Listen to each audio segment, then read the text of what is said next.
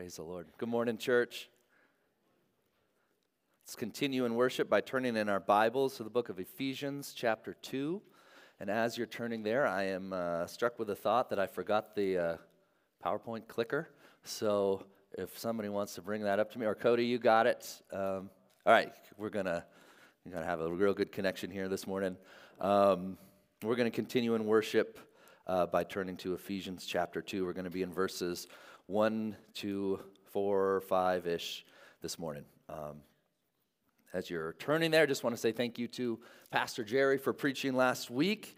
It's always such a blessing for me to just be able to come to church and worship and sit under the teaching and preaching of God's Word.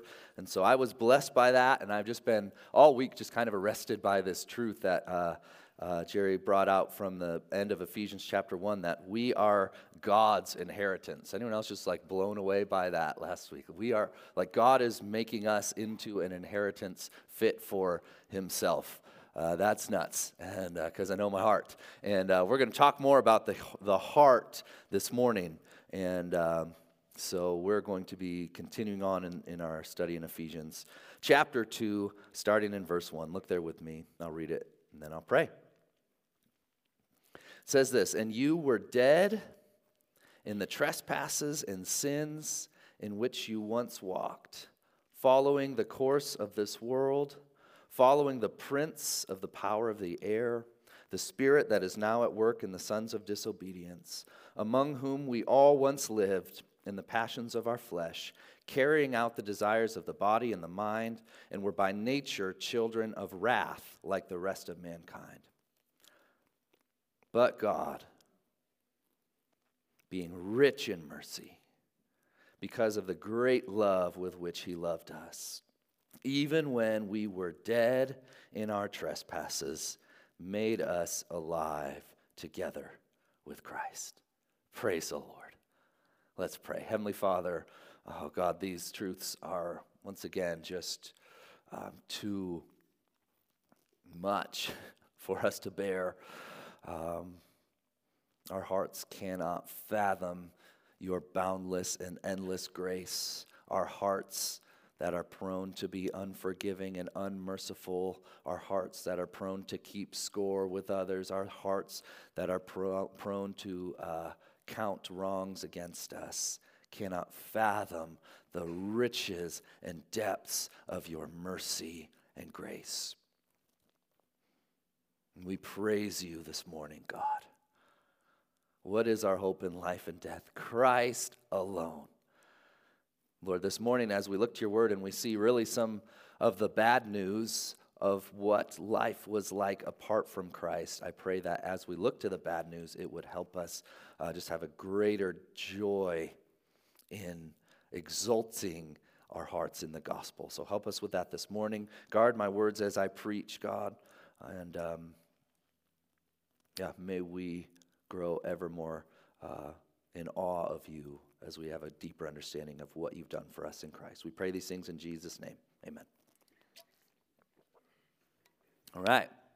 Last night, in the Nafziger home, we had one of our favorite Saturday evening traditions. Good to have traditions as a family, and one of my favorite Saturday evening traditions in our home is family movie night, where we put on a movie and I fall asleep in about 20 minutes in. Anyone else have that tradition in their home? It's wonderful. It's great.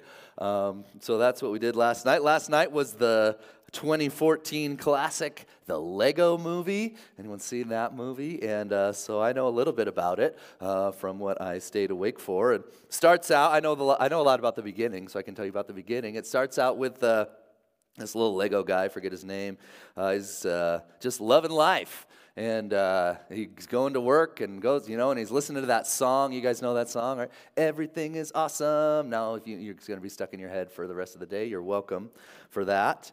And they're loving how everything is awesome. And then as the movie goes on a little bit, you realize that everything is not awesome, because Will Ferrell, I forget the character's name, but Will Ferrell wants to use this mega weapon that he's made to super glue all the Lego pieces together so they'll be stuck there forever.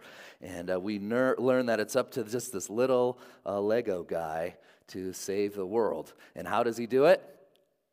I don't know. I fell asleep, but I'm assuming that he does. So, but the point is, I was thinking about this morning. Like, it wouldn't have been a very good movie if it was just an hour and a half of everything is awesome, right?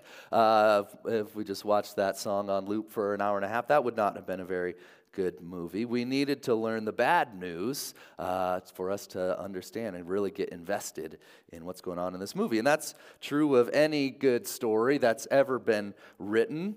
Without understanding the conflict, the bad news, we cannot appreciate the good news. And the same is true with the gospel. And I fear that too often in the church, we can get stuck in this everything is awesome version of Christianity where it's like, oh yeah, I just, I go to church on Sundays and I, try to listen to a Bible verse throughout the week or something and just try to stay positive and stay, stay happy, And that is decidedly not the gospel, and that is decidedly not the Christian life. Now, in Christ, life is awesome in Christ, and we talk about the reasons for that. But if we don't understand why, if we don't understand how awful things would be if Christ did not come, then we will never truly appreciate the magnificent news of the gospel. As Darrell Johnson says, it's only good news if we first understand the bad news. And so our passage this morning, we're going to go through verses 1 through 10 in Ephesians chapter 2 this week and next week. And this week, we're focusing on mostly the bad news. And we're doing that so that we can have a greater appreciation of the good news. We get to verse 4 of this verses that I just read, and we have those beautiful words, right, that I paused on. But God. It's wonderful, but we can't appreciate it if we don't have a really deep understanding of what verses 1 to 3 are telling us. So that but God is coming in verse 4, but we're going to take some significant time to talk about verses 1 to 3. So you guys ready for some bad news? We all ready for some bad news? Great. Look with me at verses 1 to 3, and we're going to see the bad news is really bad. It starts in verse 1, just right off the bat, and you were dead. You were dead. Paul is speaking to believers here, and he's describing their spiritual condition before coming to faith in Christ. So that's what the past tense is here. If you're a follower of Jesus, Paul's writing to the saints in Ephesus, the followers of Jesus in Ephesus, and that's why he can use the past tense and say, before Christ, you were dead. And so if you're a follower of Jesus this morning, of one of the saints in Tipton, this is true of you as well. You were dead.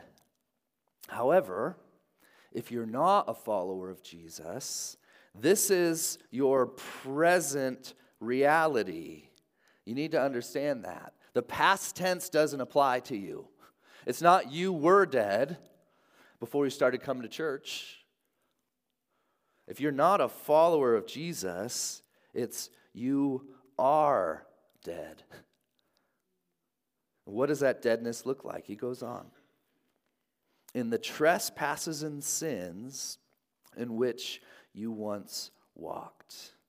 The trespasses and sins in which you once walked. Your deadness, follow me on this, is both caused by and characterized by trespasses in sin. It's both the cause of your deadness and the result of your deadness. I'll use an illustration to make that point. So I imagine that literally everyone in our church has been affected by sickness at some point this year. Raise your hand if neither you nor anyone in your house has been sick at all this winter. I don't think there's not a single hand going up. Yeah, we've all been affected by sickness. And what happens when you get sick if you get like a bacterial infection? Well, your sickness is caused by getting a bacteria, but your sickness also is the bacteria. Does that make sense? You're still sick with the bacteria. So the bacteria causes your sickness,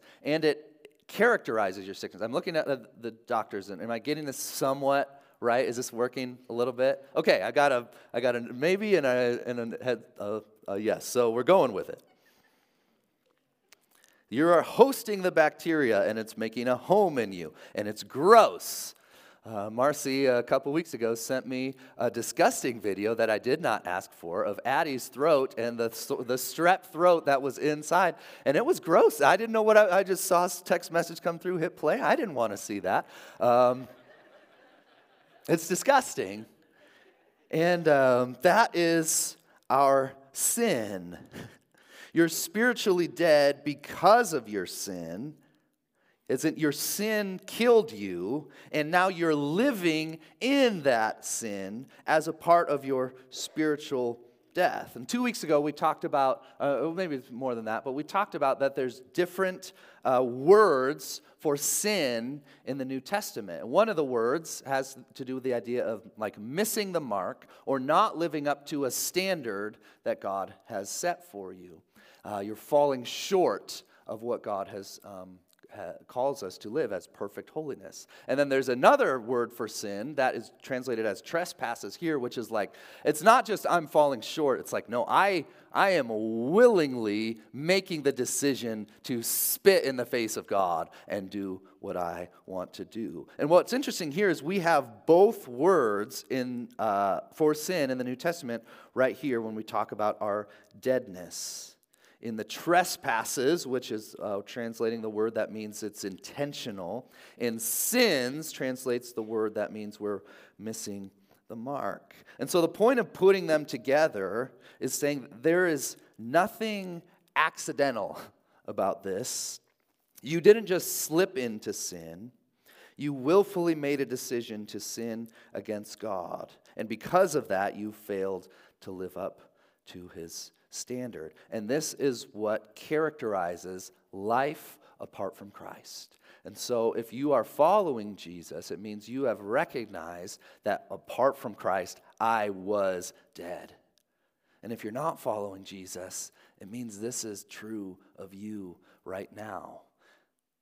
Maybe it's a little offensive to hear that. The gospel is offensive. You are dead in your trespasses and sins because you are choosing willfully to sin against a holy God. And this is bad news. And Paul doesn't just stop there either. He gives us 3 examples of how dead we were. And we see the first one is that in your spiritual deadness, when you were dead, the world was your example. Excellent work with that, Cody. The world was your example. Verse 2. In which you once walked, your trespasses and sins, in which you once walked, following the course of this world. Following the course of this world. The Christian Standard Bible says, in which you previously walked according to the ways of this world. Meaning, the world was going one way, and you were going right along with the world. I like how J.B. Phillips paraphrases this verse. He says, you drifted along on the stream of this world's ideas of living. So I think that's a great analogy. If you've ever been tubing down a river, following the course of the world means you just tossed your tube on, hopped on, and wherever the world was going, that's where you were happy to go as well. You weren't swimming upstream against any of the ways the world thinks or what the world values of how the world lives.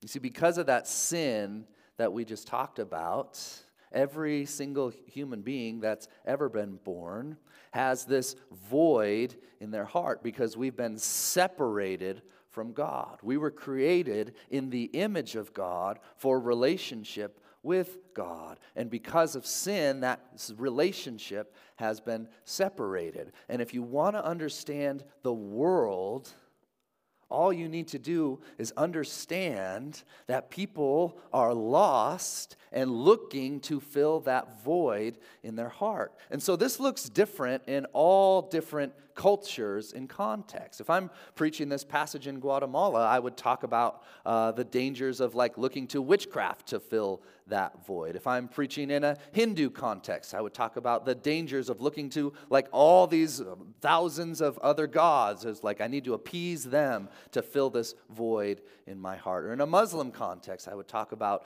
the trap of saying I need to build up enough good works so that I can please God and that He'll allow me into paradise.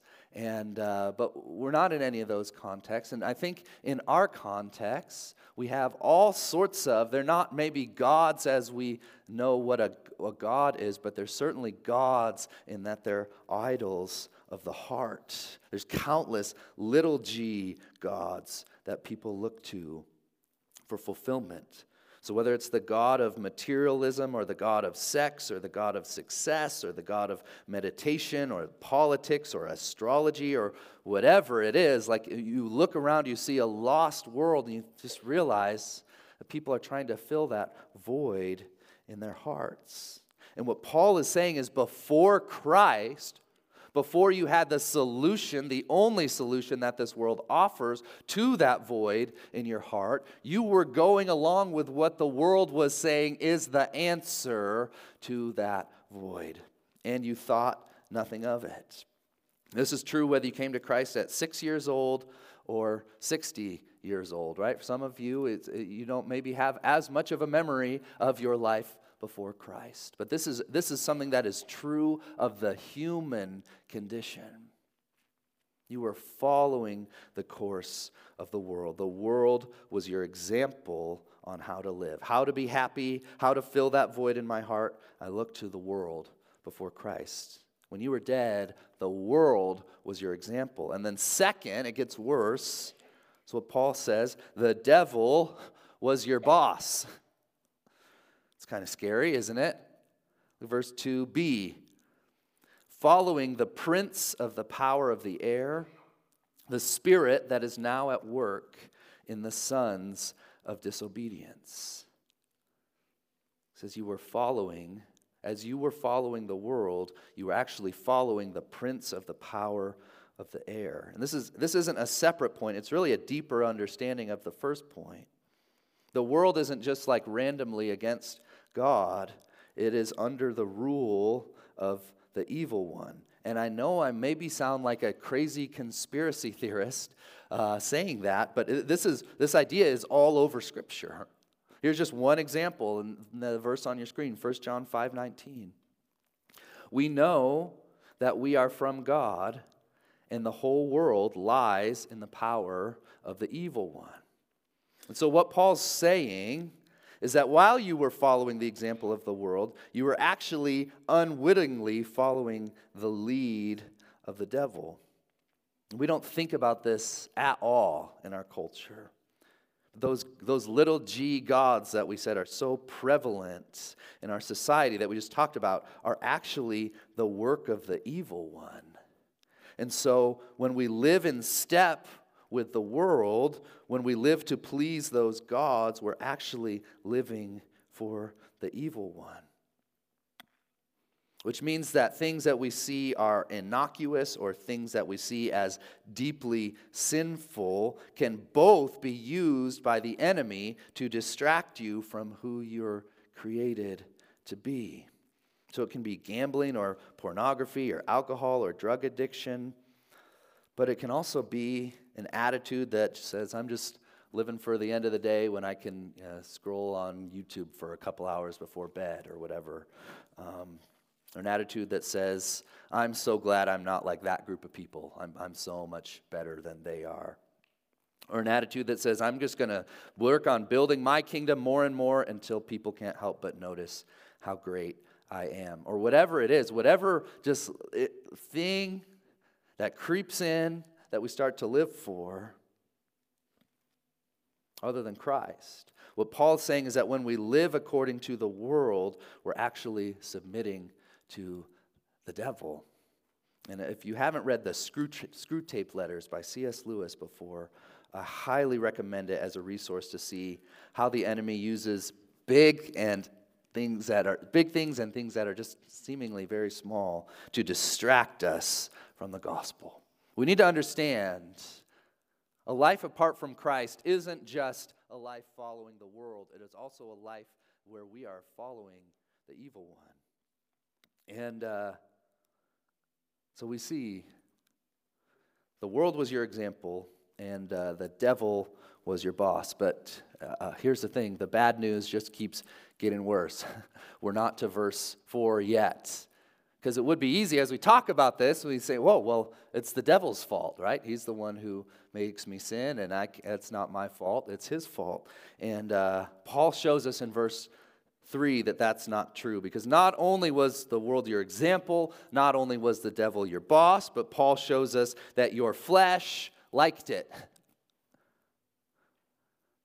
Verse 3, among whom we all once lived in the passions of our flesh, carrying out the desires of the body and the mind. So we weren't just carrying out the desires of the world or the devil, we were also carrying out the desires of the body and the mind. We were doing what our flesh wanted to do. Deep down, you know this is true. You don't have to teach a toddler to be selfish, do you? You give a toddler 5 suckers and you ask for one, what's he going to say?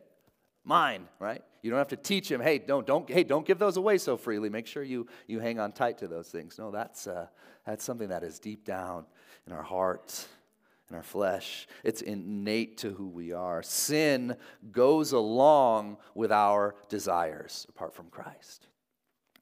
So as we think about our spiritual state before Jesus, you need to recognize that your deadness goes all the way down.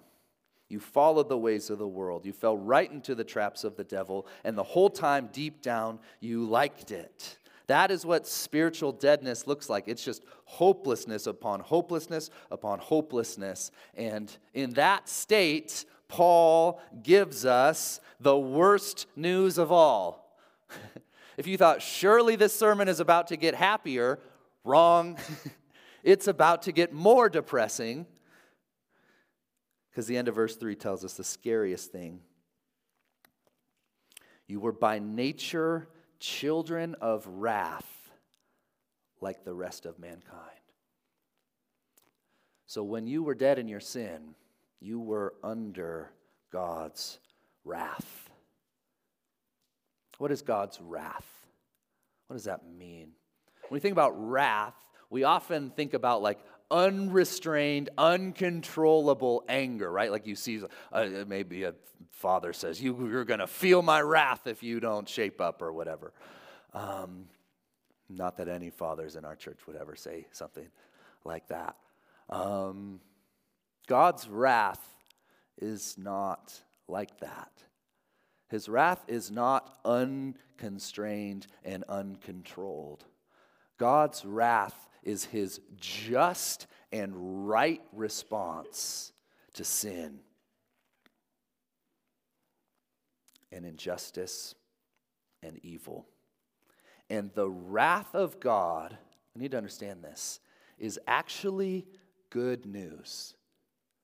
The wrath of God is actually good news because it means that God is going to do something about evil in the world. God doesn't just turn a blind eye. And sometimes we can get this picture of the gospel like there's a really angry Father and a really loving Jesus. And so Jesus decided that he was going to die on the cross so that he could hopefully appease his really angry Father. That's not the gospel. The wrath of God is God's just and right response to our sin. His wrath is justice. And it's good news that God does not turn a blind eye to injustice and evil and sin, but it is bad news for those who are dead in their sin. So when you're in the state of following the course of the world, following the prince of the power of the air, living in the passions of our flesh, carrying out the desires of the body and the mind, you are by definition someone who stands to take the wrath of God. And God is not wrong to do so. So this is not me trying to scare you into salvation. But it is me telling you straight from God's word that if you are not in Christ, if you have not been saved, then God tells us you are a child of wrath. You stand to take the wrath of God. All the past tense language in these verses does not apply to you if you're not in Christ. And there's nothing you can do about that on your own. Why? It's the first part of this verse. You're dead. You're dead. There is no reckoning with the gospel without recognizing that you are dead apart from Christ. Your sin has killed you, and your sin has made it so you can't do anything about it. And this is true of every single person who is outside of Christ. There's no such thing as being outside of Christ and not dead in sin. And there's no such thing, hear this church, as being in Christ without first admitting that you were dead apart from Christ. And so I just want to speak just really frankly and clearly this morning. If your testimony, someone says, what's your story? What's your testimony? Tell me about your faith. If your story is, I was having a hard time in life, and then I started coming to church, and I just always feel so much better when I come to church.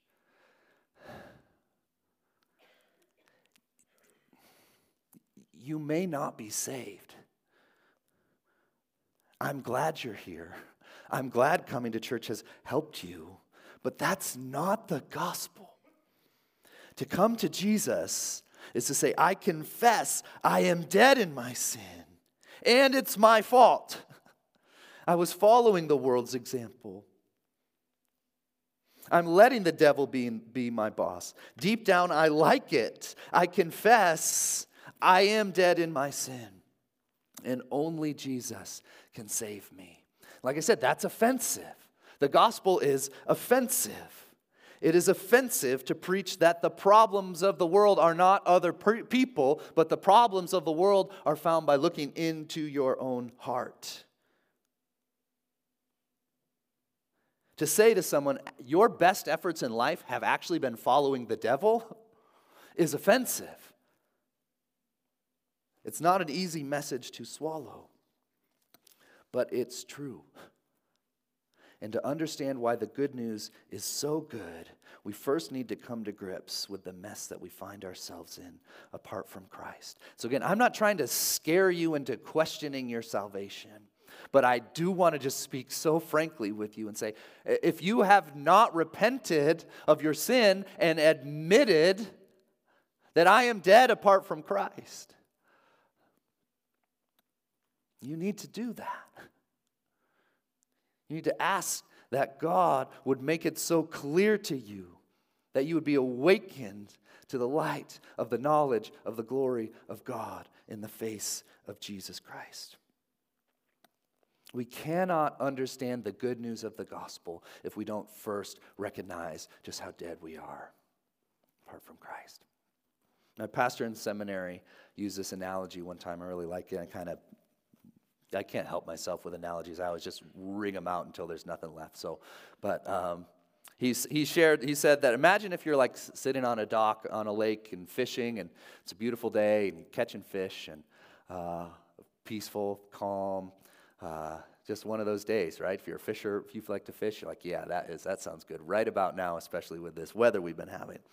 And imagine you're doing that, and then all of a sudden you hear footsteps behind you. You look behind you, someone is just at a dead sprint. They're coming up behind you. They leap over you. They dive into the water. You're like, that's weird. And then they never come up. What just happened? You don't know the person. Somebody else comes running up to you breathlessly. Like, hey, do you understand? That person just saved your life. What would you say? What? How? I was fine. I thought I was just fishing. And how would you tell that story later? I guess someone saved me. I don't know. Someone told me that. Anyways, you want to go fishing with me next weekend? It was really nice other than that weird thing that happened. I didn't know I needed saving, to be honest, but that's what he said. But now, we'll flip that analogy. Imagine instead of like fishing on the dock, you're in the middle of the ocean and you're capsized, you have no life vest, and someone comes by with a life jacket on and gives it to you, and then they drown. How would you tell that story? Someone saved me. I was good as dead. And he saved, there was one person, and he saved me. You tell that story for the rest of your life. He rescued me. Even that is like, it's not a good analogy because like you were actually in the middle of the ocean by your own doing. And not only did he give you his life jacket and save you, then you were adopted into his family, given eternal life. And it's just, there is no perfect analogy. But the point is, again, if we don't understand how desperately we are in need of God's grace because of how royally we've messed things up, we will never truly understand the gospel. But when you do understand your nature as a child of wrath, I've done it. I've sinned. I do not deserve to be in the presence of a holy God.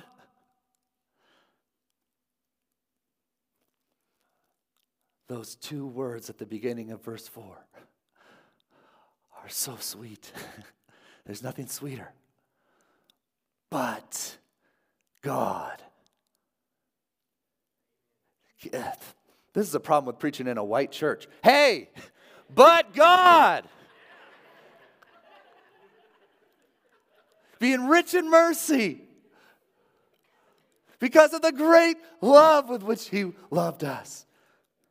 Even when we were dead in our trespasses, made us alive together with Christ. You were dead, but God.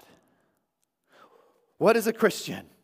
A Christian is someone who says, I was dead, but God made me alive. End of story. Next week, we're going to continue to verse 10 and celebrate this even more. But this week, as we close, there's just two things. I just want to say three things. If you have not done that, if you have not recognized, come to a place where you say, I'm dead. I am dead. I stand before a holy God, rightly and justly to take his wrath.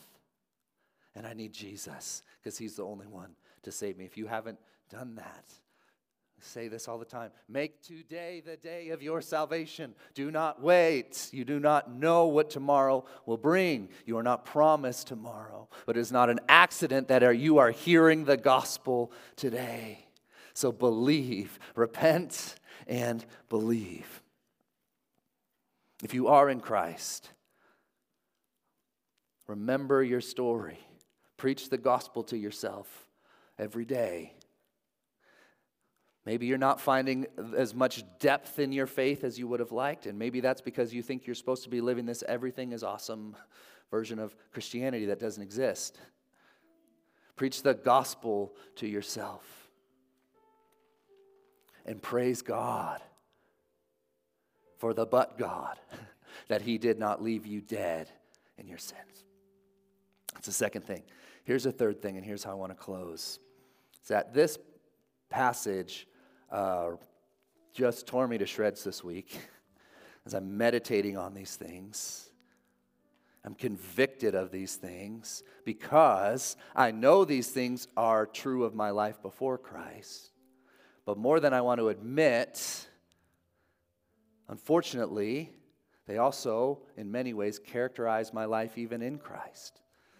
And I still follow the example of the world in many ways. I still find myself living in these things that the devil wants me to be distracted by.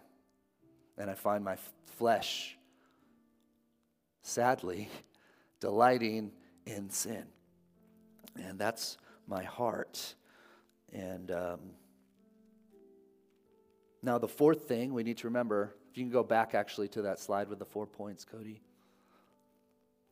You were under God's wrath. That is not true of me in Christ. No matter what, I am clothed with the righteousness of Christ. So this is the process of sanctification. Sanctification is a big, fancy theological word that means being made holy, being more like Jesus. And so we enter the sanctification process knowing that when God looks at us, he sees the righteousness of Christ. So number 4, I am not under God's wrath. You are not under God's wrath. Praise God, amen? And yet, we look at those 3 other things. Oh God, forgive me. Sometimes the world is my example. And sometimes I do follow what the enemy wants. And my flesh likes it. And I imagine if that's true of me, that's true of you as well. So as we close, exulting in the gospel, I want to give us some time, just like we did a couple weeks ago, and do it again. Spend some time between you and the Lord. Say, God, just show me in my heart. And you probably know it right now. But God, show me in my heart. Where am I following the world's example? Where is the devil my boss? And how does my flesh like it? And God, forgive me. And then as you pray that, know that you're experiencing the riches of his mercy and kindness anew, just like they are new every day and every morning. Amen? So we're going to pray. I just want you to spend some time in prayer. Then I'm going to close us in prayer, celebrating the gospel. And then we're going to sing that song we sang a little earlier, Christ our hope in life and death, one more time. And I hope we can sing it now with these truths on our hearts and our mind, boldly proclaiming that Christ is our only hope. Amen? Let's go before the Lord in prayer, and then I'll close this in just a few minutes.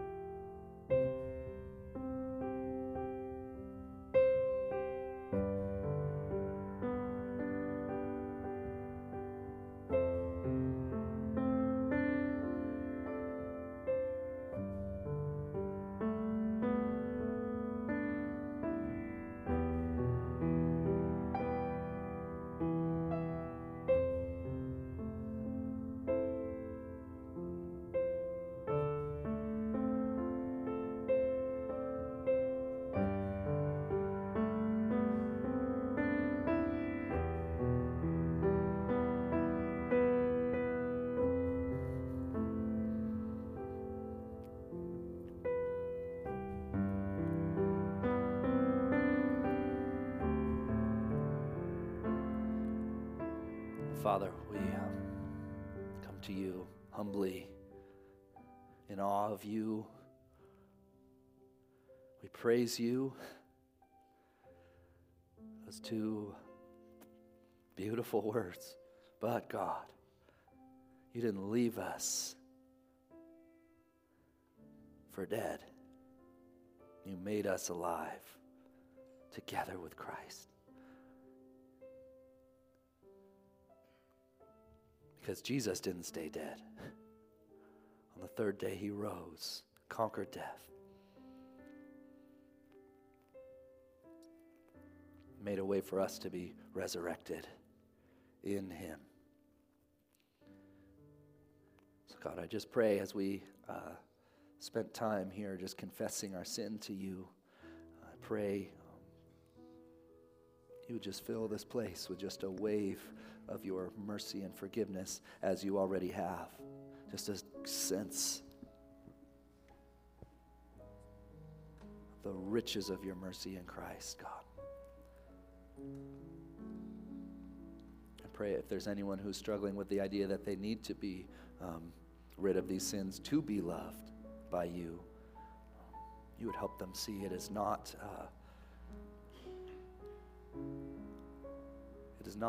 to earn your love, but because of your love that we want to be more like Jesus.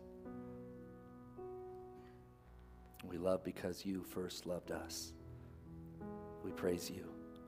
We thank you for our hope in life and death, Christ alone. It's in his mighty name we pray. Amen.